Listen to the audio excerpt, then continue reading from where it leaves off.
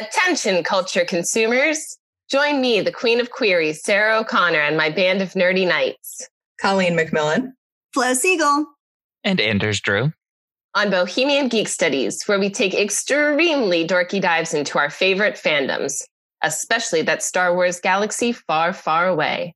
Listen each week as we examine the stories that mean so much to us. Bohemian Geek Studies is available wherever you get your podcasts and is proudly part of the Forgotten Entertainment family. Hey, I'm Shamar. And I'm Andrew. We're going to be doing a deep dive on all the connected DC animated movies and their cinematic universe. Yes, I'm here to discuss the interconnected storylines and point out how jacked everybody is. And I'm here to share deep comic book knowledge like Batman having his own sneaker line. So check out yet another DC animated podcast. Part of the Forgotten Entertainment family and coming soon wherever you listen to your podcast. Ladies and gentlemen, please notice that exits are conveniently located at the front and rear of this auditorium. When leaving the theater, we suggest that the exit at the front of the auditorium will allow you easier access to the parking areas. Thank you. No, you're gross. You know you're gross. I don't. Oh, whoa, that's not what we do here on FC. That's what I do. He's adjusting himself in his car with the lights on. He doesn't even turn the light off in his car. Gremlins 2. Don't look it up. Dads, gotta love him. What have I done? Hey there, I'm Mike Field. And I'm Mike Butler. And you're listening to the Forgotten Cinema Podcast. Each episode, we highlight a film that, for a variety of reasons, was forgotten by audiences. Whether it's because a more popular movie was released at the same time, or the movie simply didn't catch on with an audience in its initial run. We'll discuss what we love about the movie, or perhaps don't love about it, but we'll always recommend you revisit it. If you enjoy our podcast, please feel free to rate, review, and subscribe on Apple Podcast, Spotify, wherever you're listening to this podcast right now.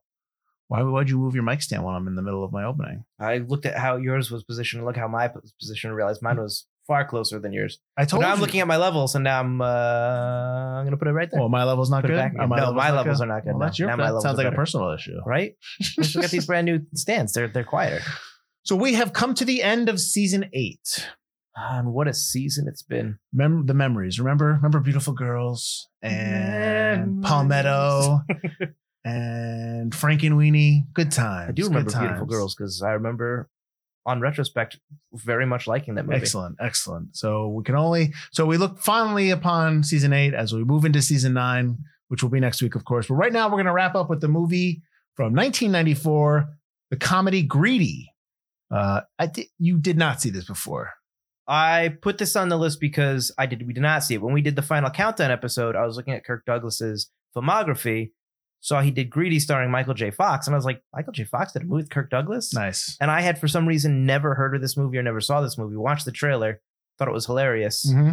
And I brought it up to you, and you're like, that might be a good one to put on the list. Yeah. So I was like, that's the only way I watch movies now. So put it on the list. All right. So I'm glad we put it on the list. Mike, why don't you tell everyone what the movie's about? And then I'll get into the facts. Uncle Joe is aging. He's also a millionaire. That's why his family is trying so very hard to get into his good graces. They all want a piece of his empire. Unfortunately, Uncle Joe isn't as stupid as his family thinks he is. He can see that his family is only nice to him because they want his money. Along comes Daniel McTeague, a struggling bowler, imported from another city by his family to put an end to this ridiculous situation. The fight won't be easy, though, because the poor family has a little bit of competition. A beautiful nurse who takes care of Uncle Joe and no doubt would love to take care of his bank account. Who gets all the money? Watch and find out. Who wrote that? You don't like me saying it. Don't tell me, because imported from another. What is he a good? Is he a goods or something? Yeah, it's really weird. They ask him to come to the family home. Yeah. All right. So Greedy has a runtime of 113 minutes. It's rated PG-13. Production budget of $23 million. It was released on March 4th, 1994, which was a Friday. Opening weekend, it did $4 million. Domestic and worldwide were the same. So I'm assuming it didn't have a worldwide release or an international release. And it only made $13 million, so not a hit. Go ahead. All right, I'm surprised it's not a hit. Well, I think we'll get into maybe why it wasn't a hit. Gotcha. Production budget of, the production company was Imagine Entertainment, distributed by Universal Pictures. So it came out on the 4th. So let's go to the week before. You on the 25th of February, you had Sugar Hill, 8 Seconds, and In the Name of the Father. And so then on the 4th, which is when Greedy came out, you had The Chase. That is the Charlie Sheen, right? In the car. Yep. And I remember really liking that movie when I was younger. whoa, yeah. I thought it was a lot of fun. Yeah.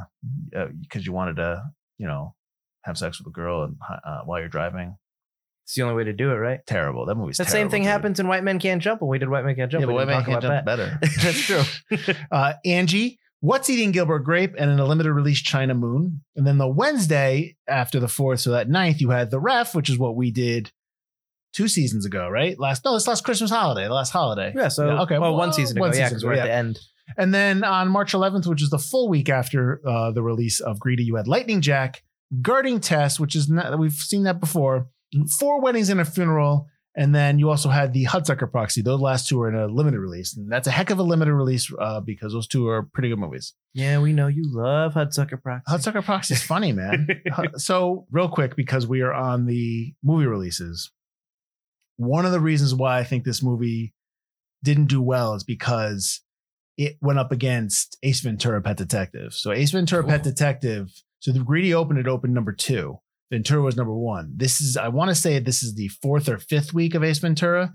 Ace Ventura was number 1 and was in the top spot 5 out of the first 6 weeks that it was out. So it was a huge thing. So I think that's probably part of the reason why Greedy maybe didn't catch on. Oh, yeah.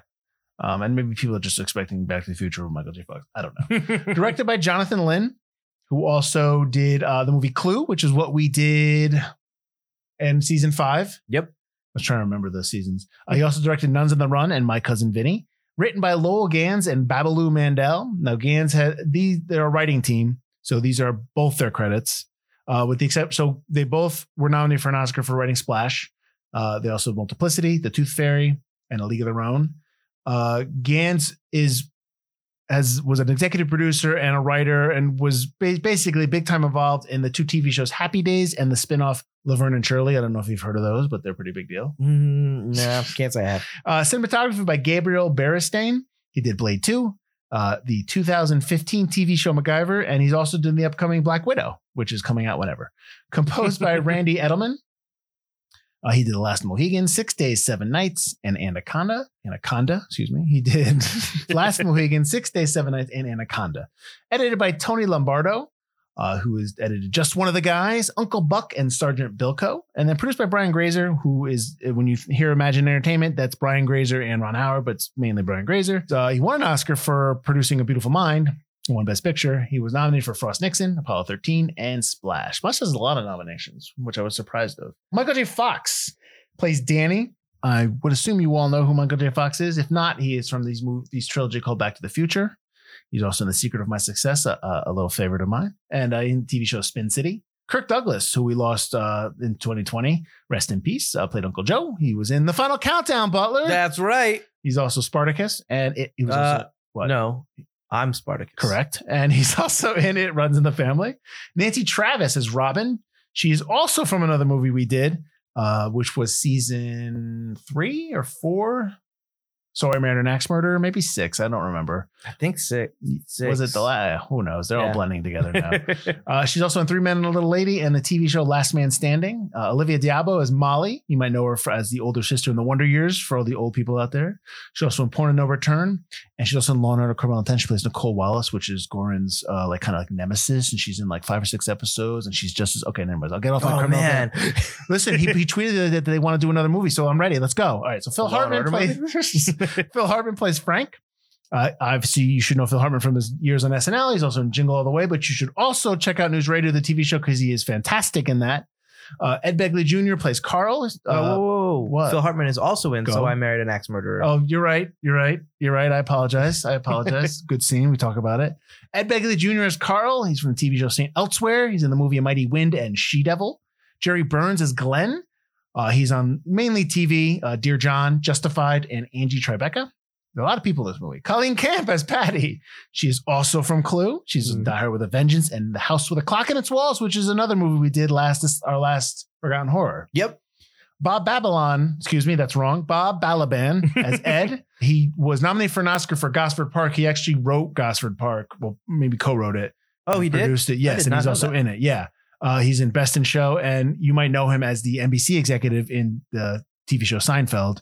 When they sell the show to him, he's the exec that they try to sell the show to. And then I believe, doesn't Elaine get him sick because she sneezes in his food or something like that? Oh, maybe. I don't remember. Yeah.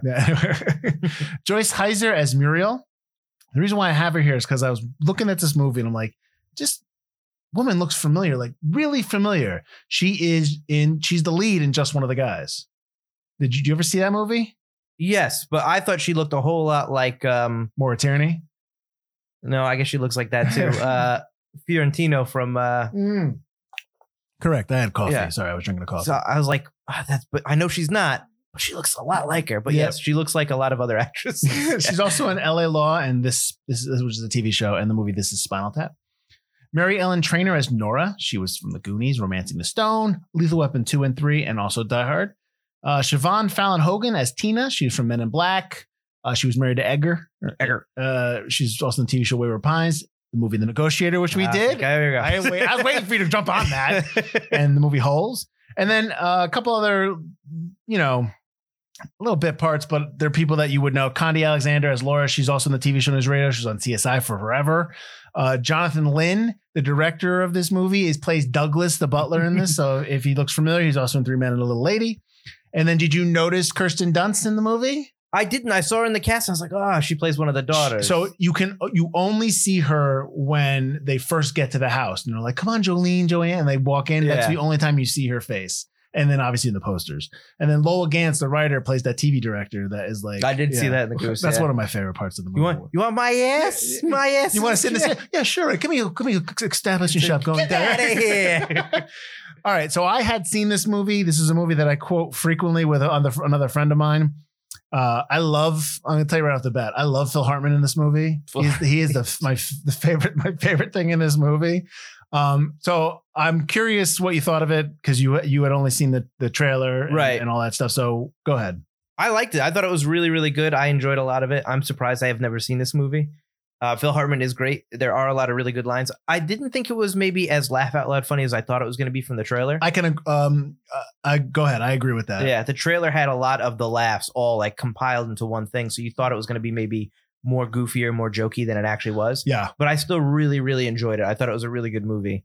A little predictable, but that was fine. Yep. Do you think that was there going to be that huge twist at the end? Did you think that was real? Like that was legit, like you were expecting that to happen? The very end twist in the courtroom or in the lawyer's office? Well, just the fact that he's poor and that but the whole thing where he's not poor. I was waiting to see like a twist where the money would go away, where part of it would just be taking care of him. Mm-hmm. I was waiting for that. But then even after they said he was in debt, what I was expecting was, but if you sell off all his assets, you are no longer $95,000. You are now have $5 million, or something like that. So I was expecting that, but I was not surprised when the end twist was, it was all just a thing to Which the very end twist when he walks out, I was waiting for the whole movie. Yeah, which is great. All right, let's go. And he gets up and walks out. No more lies, no more deceptions. All right, I promise. Just to jump to the end when he was just like, you can't do this. He's like, you don't want it? Let me finish. I thought that.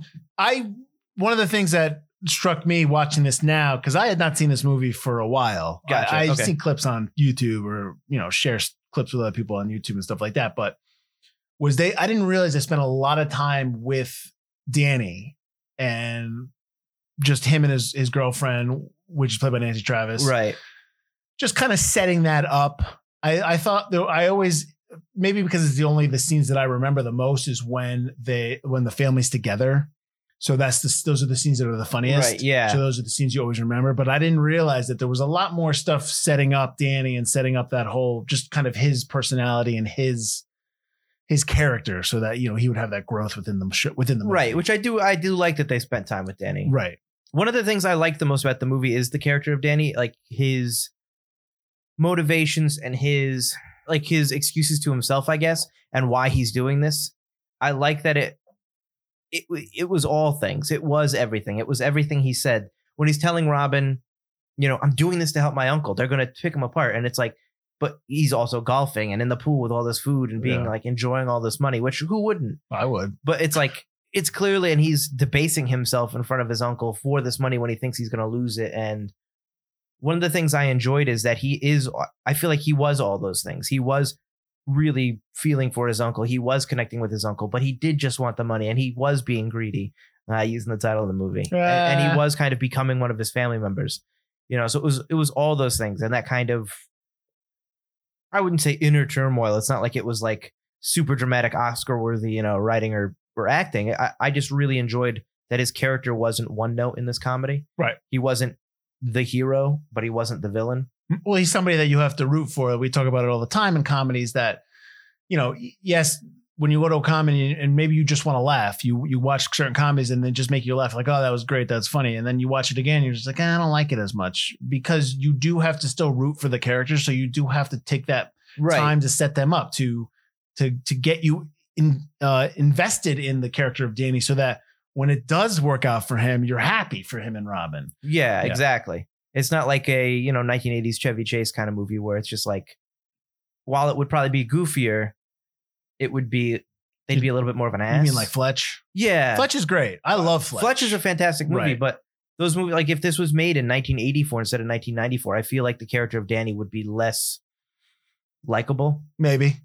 And he'd be maybe a little bit more greedy to play up the jokes. Well, you also have Michael J. Fox, who is a likable actor and a likable person. Oh, absolutely. So you can't make him too unlikable. Yeah. Right.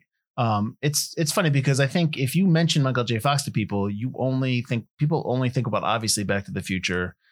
But then I'm trying to think like what other movies they would think about. They probably think about the Spin City show. Spin City, Family Doc Ties, Hollywood. About Old Draw Family Ties, Doc Hollywood. Yeah, which is basically what Cars ripped off. You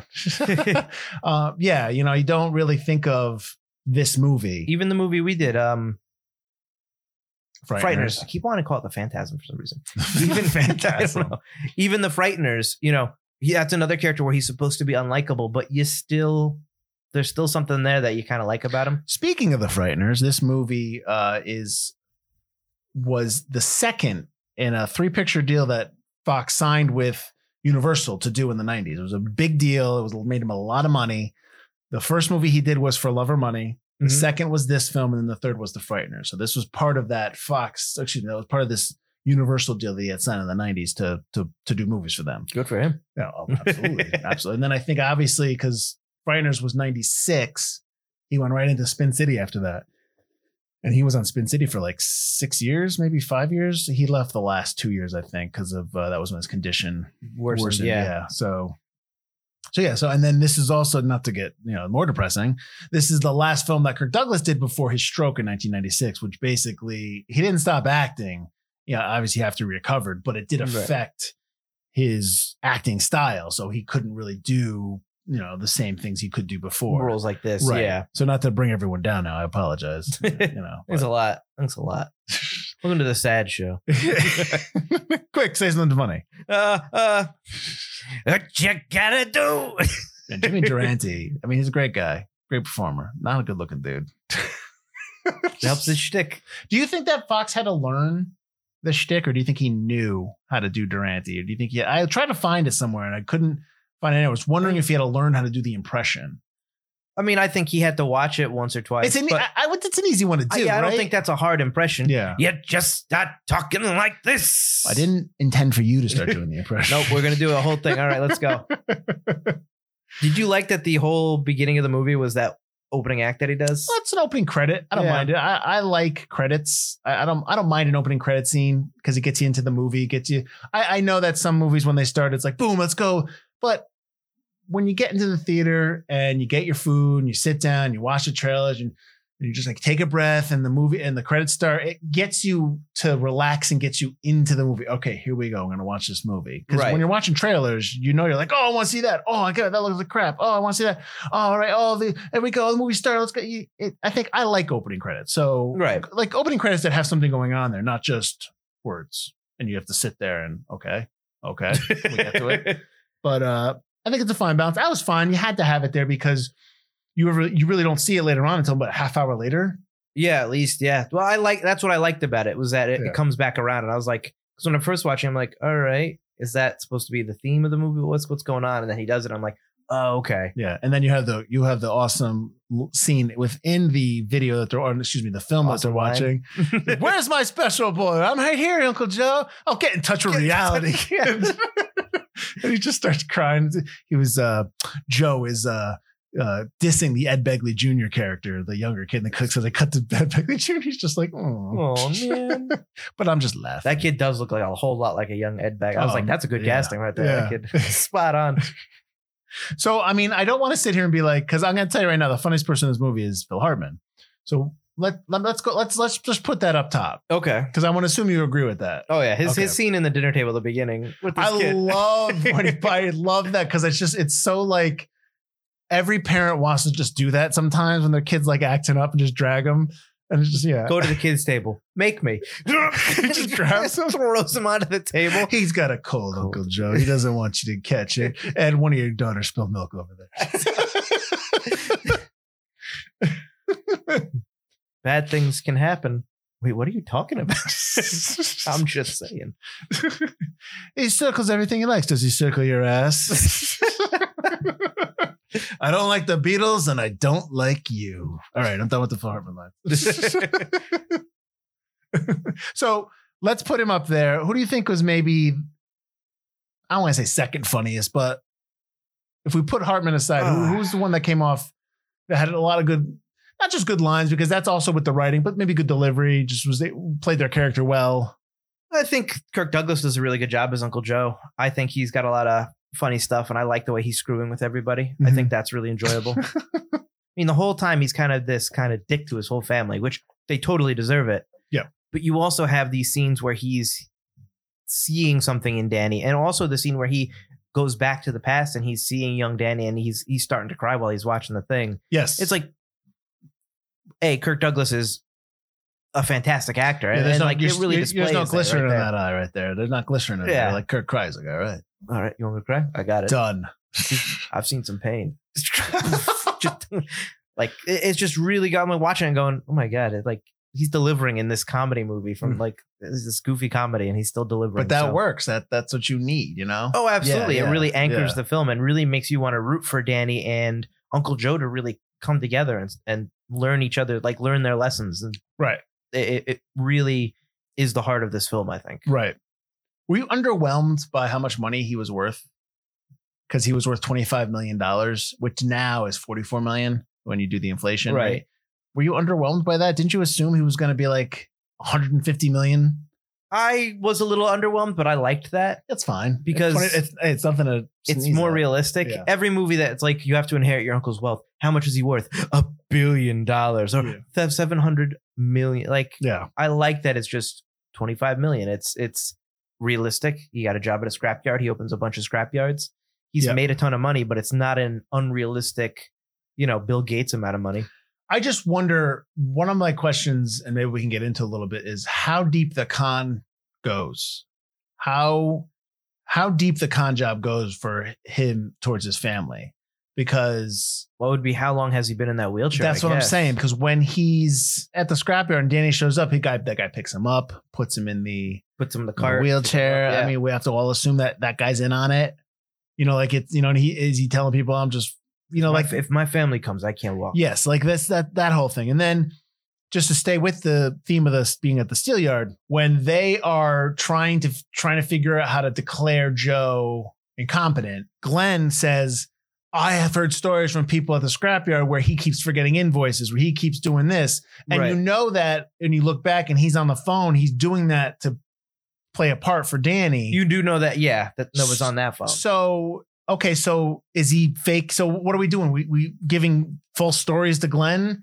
And then keep this in mind. Okay, so then at that point, you find out later on that Danny says at the end when he reveals that I'm rich, and he's like, you've been faking this whole time. He's like, well, you put on a show for me. You think I didn't know that was my Right. my brother? Well, what does he say? Richer than I'm richer than shit. shit. Yeah. You think I didn't know that was my brother? You were putting on a show for me. I put on a show for you. So that indicates that the show didn't start until after that. You know what I mean? Or maybe this wasn't the intent. Maybe he was just trying to find out who loved him, but because He had to one up his game. right. Right.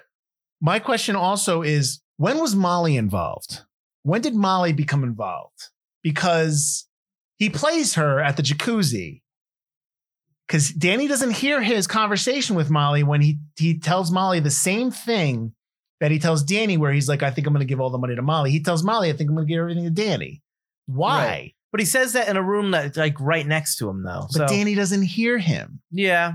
I don't know. Yeah, that's what I'm saying. Like, I question that. I mean, I get it. It's whatever. It's a movie. But still, I don't know when Molly was in on it. I'm not sure either, because she's definitely in on it at the end. Mhm. You know, she's sitting down there waving. There's probably a whole nother story there that you could do, like almost like a short film side comparison where you follow Molly's arc, and there are scenes where he's trying to trick Molly and then tells Molly, I'm going to give you $5 million, but you're going to have to help me with this last part here. Right. Like, yeah, they don't really flesh that out. Like, what's going on there? There might have been maybe a cut scene in Washington, D.C. Oh, maybe. Or maybe not even a cut scene, because that would give away too much. But in Washington, D.C. might have been where he tells her, you may. now that I'm away from my family, Let me tell you what's going on. This is what's happening. Oh, okay. There is an old man in a room up here with a young woman. Austin Pendleton is great in any, like, as soon as you see him in the hotel, you know you've seen him in pretty much everything in the 90s, and his lines are so good. Sir, does this name badge say moron to you? Like, he's so rude right back to Michael J. Fox. It's awesome. Most of the rooms here have old men with young girls. This is Washington. Now, can I get you a room? Yes. No, I don't want a room. Give me the pill. I will make sure they get them. Yeah, I'll take a room. But it better be the cheapest room. I love the scenes at the dinner table. They're talking about each other's problems, you know, and they keep trying to one up each other or like cover each other up. Oh, right. I didn't hit the school bus. All the kids were fine, and the nuns. Tina has the drinking problem, and she goes up to Robin at one point and goes, "What are you drinking?" "Oh, a 7-Up. I'm not much of a drinker." "You will be." Happy birthday, Uncle Joe. That was last week.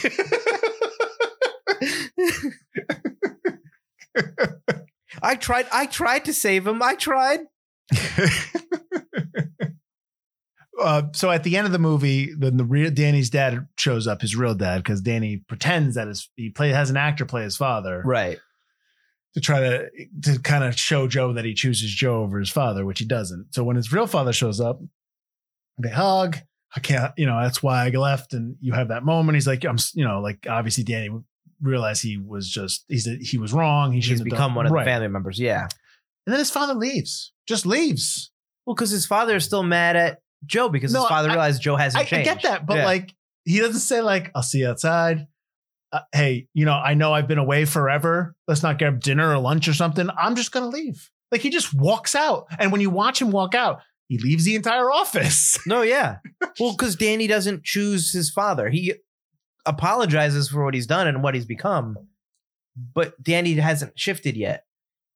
Danny is still in that office. He's still he hasn't walked out yet. Mm-hmm. Not until he finds out that Joe is poor. And even then, he's just so mad at Joe. Then he leaves. Mm-hmm. But it takes that whole fight between him and Phil Hartman to really. Wait, no! I have a metal plate in my head. Really? No. We've been eating shit for you for years and saying, can I have some more? Not anymore. Oh, we'll be back together at his funeral.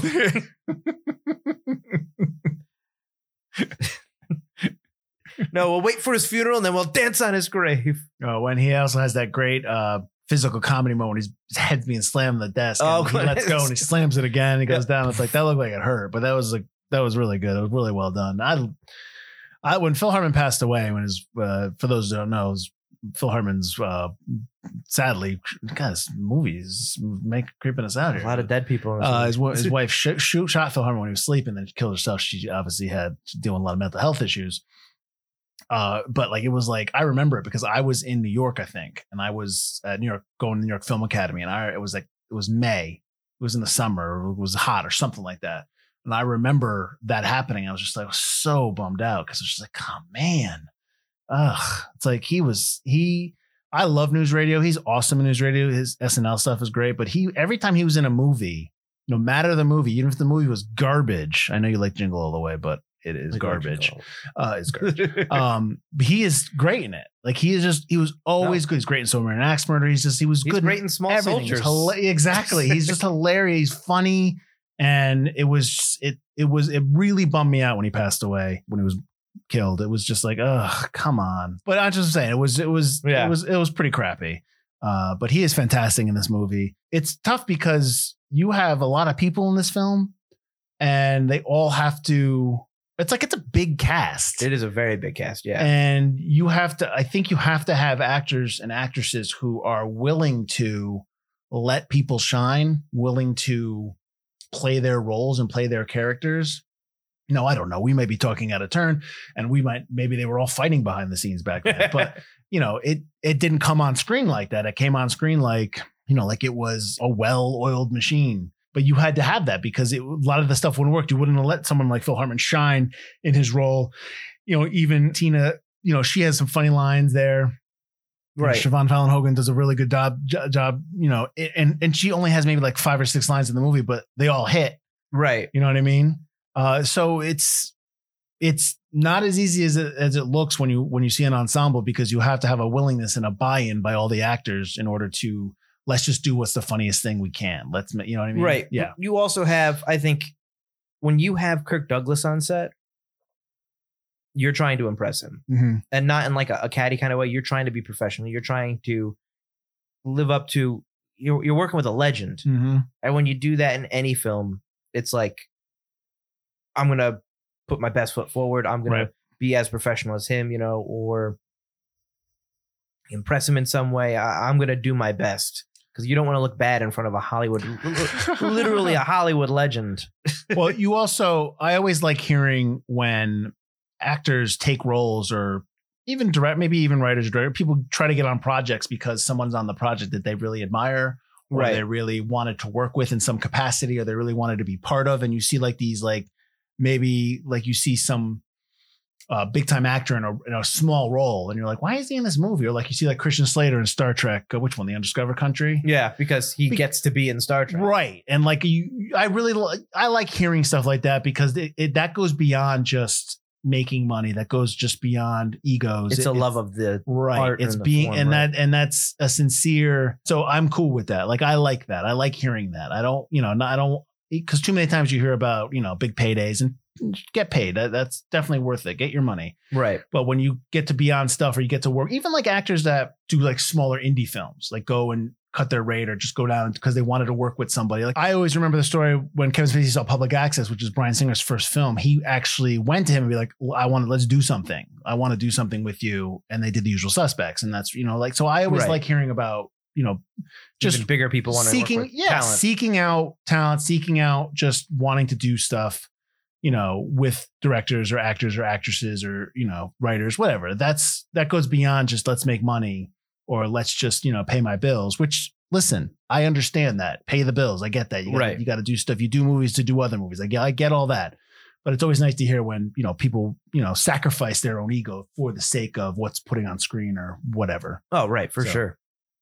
So this rant is over. So this is also based on, and I've got a couple notes here that says what this movie is based on, which they could allegedly. So I don't know if this is true or not, but it's based on a novel called McTeague by Frank Norris from 1899, which has a similar style, supposedly. It also has roots with Charles Dickens' Martin Chuzzlewit, which is from 1843 and 44, which is about a family that waits around for. Okay, I can see that. Yeah. So now I don't know if these are legit. People are just saying, oh, it's like that. I don't know if this is from one of the writers or the director, Jonathan Lynn, that's where they're getting that. Could just be like, I like that storyline. Let's change it up. Right. And it's not, I wouldn't be surprised if we'll see this storyline in 10 years. Hopefully they don't remake Greedy. They do their own thing, but it's a storyline that, can probably be done a couple more times. For sure. Yeah. Ways. Yeah, absolutely. One of the things I really liked about this movie that I was kind of surprised about was that Michael J. Fox has a bunch of good lines as well that are kind of goofy and silly, whereas usually he plays kind of the person reacting to other people's goofiness. Such as? Well, when he gets drunk, a lot of the stuff happens at the beginning, but when he gets drunk, he's got a lot of like really funny, he's just talking super ridiculous. Like he talks in a way that, you know, a drunk person would talk, although he doesn't talk his slurs, words and stuff. But he says different things, like when the investigator opens up the door, he goes, "Who are you?" And she asked, "Danny McTeague." "No shit, that's my name too." And he's with his girlfriend, and it's like they kiss once, and he goes, "Great, now I'm impotent." It's one kiss. No, you know what? That's the story of my life. And he starts yelling at her when he's in his underwear, and he wants to go get more booze because he's finished an entire bottle of Jack Daniels by himself after messing up his bowling game. She goes, "You can't go out. You're in your underwear. You know what? If I want to go out in my underwear, I'm going to go out in my underwear. I'm a man. I can go out in my underwear." And he leaves the hotel room in his underwear. No, he takes off his pants. Oh, he takes off his pants, underwear, right? Because he calls her out. Underwear, yeah. Takes off his underwear. If you know what? If I want to get naked, and he takes off his underpants and throws them down, I go out naked. And he walks like 8 steps out, comes back in, and goes, I don't want to. And then when they go to the diner scene and they're looking at the pictures of Molly at sunbathing in the pool naked. And he goes, "Oh, these are great. Do you have one where she's leaning over a saddle looking coy?" Like he's got a lot of funny lines that I was like, I like that he's got some of the good lines too. One of his lines that I enjoyed was in the beginning when he's like, "Oh, my wrist, it's hurt. I have to retire. I have to get rid of it." She's like, "Did you go to the doctor? Did the doctor tell you that?" "No, Al, the janitor at the bowling alley. He was able to fit me in. Of course I went to a doctor."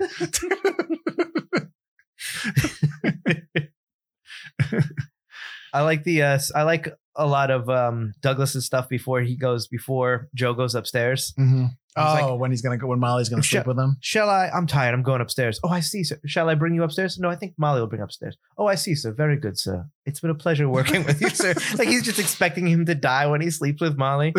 "So may I have a reference before you go upstairs?" And then he goes upstairs, and for some reason, the actor's just hiding in the bathroom. "Hey, Joe." Like, what? When they're the back and forth and the families are fighting with Molly, and Molly's like, "I'll sleep with him," and they're just like, "Oh, forget it." Yeah, automatically he lost. I like when she comes down in her lingerie, and Phil Hartman's son drops the glass, and then Phil Hartman drops the glass as well.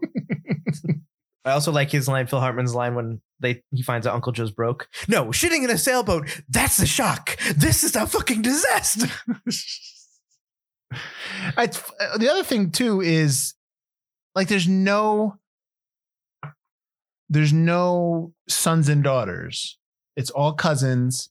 It's an uncle. Right. It was that dynamic of, I wonder if that's because it makes it a lot easier for them to vie for his attention. Because if it's a son, he's going to automatically get it. Right. Yeah. Well, it's also the fact that I think that Joe isn't very likable in general.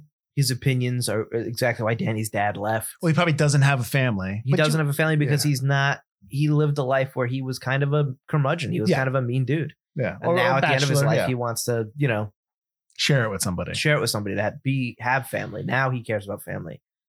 But he clearly had, if he's got all these cousins, he's probably like a brother of, one of 5 siblings or something like that, Well, that's weird because when he mentions his past, he only mentions that he had one brother. Right. So that's why I'm like, where are these cousins? Are these like distant cousins? And cousins and sons and things. And yeah. Although the brother could have gone out and had like a bajillion kids and then. No, I know. It's just, I understand what you're saying. It was just a weird dynamic where it's an uncle and a bunch of cousins. There's no brothers. There's no, except Uncle Joe's brother, but there's no like sons and daughters. And right. Anyone closer that would automatically get, or you would think would automatically get that money, would earn that money. But like you said, it's probably a way for them to make it easier on who gets the money and making it cut and dry. Right. It's definitely, yes. So the son would just be like, "All right, I'm putting you in a home, Dad. All right, I got all the money." I like when we get to do a movie that's a comedy and it's fun, but like there's like so little facts. It's us usually just doing lines, which is fine. it's one of those eps, and that's not a problem. I did one of my last notes in terms of just working behind the scenes is that Michael J. Fox was professionally coached by one of the Pro Bowler. They actually show him Johnny Petraglia. He's in there like really quickly. He's like when he's bowling. Oh, is he the guy that hits the strike and it cuts to him? And he's right. Yeah, you see the back of his shirt. Yes. Yeah. So he had, and I thought he came off well. He looked like he could bowl. No, yeah, I do like that one. We're gonna get into a movie next week where I have issues with the cutaways. This is like You shouldn't. Michael J. Fox is actually doing it. Okay. And I like that. Although he's probably the most in shape bowler I've ever seen in this movie. Well, he's thin. He's young. He's thin, but he's Yeah. kind of like cut What? too. I was like, Michael Cut? Fox kind of in shape there. So he's an actor. Yeah, but That's what they bowlers. do. Well, when I think of bowlers, I think of like Kingpin and stuff like that. he wasn't a very successful bowler, so I guess that was why. He was like right there on the cusp. All right. I mean, I don't think there's much to say except, I mean, we saw Greedy it was on Prime. I rented it on Prime. Yeah. So it's available. It's out there. It's one of those 90. I mean, it's one of the 90 films that we could get. So that's good. Yeah, not streaming, but available. But it's like not, we're not watching a standard definition version. This is Universal, so I would be surprised if at some point this doesn't come to Peacock at some point. Oh yeah, maybe come on, Universal, get it on Peacock. Let's go. What am I paying for here? Which, speaking of that, since that Paramount Plus is out, they only have the first 3 Mission Impossibles. What's up with that? The rest of them are Netflix right now, aren't they? Well, that's ridiculous. I You want them gotta all in one spot. You gotta wait for them to They only expire. have then they come over. 4 Star Trek movies. What? The older ones. Well, that's also because those are on Netflix as well. Ridiculous. Let's go. I haven't even checked out my Paramount Plus yet. When you click on CBS All Access, It becomes automatically Paramount Plus, becomes yeah. it. Well, I know I was under the impression you had to go find it again because that's what they said. They sent that on one. You have to do that with Max, which Would- stunk. We're down a little road here. Yeah. That you don't need to know what we're doing on our streamers. Okay, so Mike, why don't you let everyone know where they can find us? You can find us at ForgottenCinemaPodcast.com, or you can find us on the social medias at Forgotten Cinema Pod or Forgotten Cinema. We post stuff every weekday. We post fun little commercials about what we were doing every Thursday. Get in touch with us at ForgottenCinemaPod@gmail.com. Let us know what you thought of Greedy, or let us know what you'd like to see. We'll put it on the list. We might not get to it today or tomorrow, but Yeah. eventually we'll get to it. Hey, some people have been emailing us and giving us feedback and whatnot, and that's awesome. We like hearing from people, and we like talking movies, so don't worry. And if you want to tell me that Butler's terrible at his takes, that's fine too. We all agree there. But this is the last episode of our season, so as we like to do, which we were doing every episode in the first season, we're like, we gotta stop this.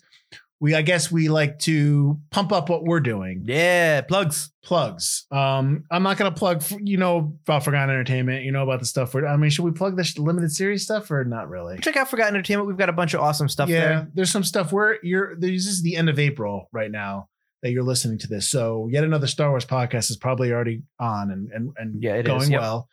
I believe the next one up is yet another DC animated podcast, which focuses on obviously the DC animated world. And I don't remember when that starts. It's either starting or it's about to start. And then It's about to start. Yeah, and then the end of May you have On the QT, which is a 10 episode season about Quentin Tarantino films. Each episode's one Tarantino film. It's done by John Amenta and Lloyd Green from Panacomics, panacomics.com. Check them out. They're friends of the show, and we've been on their podcast enough times where other podcasters are complaining now. So we apologize. But Forgotten February is a thing now, so you can't get around that. That's right. It's branded, and you know what? Maybe I'm going to say right now, let's get a sponsor next year for it. For Forgotten. Yeah, so they can't ignore it. Nice. Forgotten February, brought to you by Fox and Park Soda, another F brand. Okay, so anyways, so those are some shows on Forgotten Entertainment. In terms of our personal plugs, I would say that I'll tell you right now, I got a book out. It's a novella. It's about 96 pages. It's called Paradoxed. It's about three groups, 3 guys, 3 friends, and one person they don't like who find a time portal and go back to the 80s and screw up their lives. It's pretty. I liked it. I thought it was interesting. That's good. Thanks, man. You didn't read it. Did you read it? Yeah, you gave it to me. I didn't know you read it. Oh, thanks, man. Do you like it? I did. Nice. All right, so Butler, like I said, I'm happy. I'm going to be doing it. Oh yeah, Butler's starring in it, and no. Doing the audiobook. No, so yeah, I'm not making a short of this. So anyway, so it's Paradox on it. It's available on Amazon. I think it's like $3.99. You can get it as an ebook as well. And obviously Butler's doing the audiobook for it, so you can hear his voice doing my words, if you will, right? Field's voice. My No, your voice, my Field's words. my voice. Yeah, there you go. So that's Paradoxed, Paradoxed. Nice, I said it right. All right. And that's it. That's pretty much what I've been doing, right? And editing constantly. But go ahead, Butler. What have you been doing? Here comes everything. I've got 2 other podcasts I do. I've got 2 Player Bros, a podcast by 2 guys who play way too many video games. Join me and my buddy Dave. Sometimes my brother Alex, as we talk about all things video game, PlayStation, Xbox, VR, Nintendo, PC. We have it all. We play it all. Check us out. We're available at twoplayerbros.com, forgottenentertainment.com, or wherever you listen to podcasts.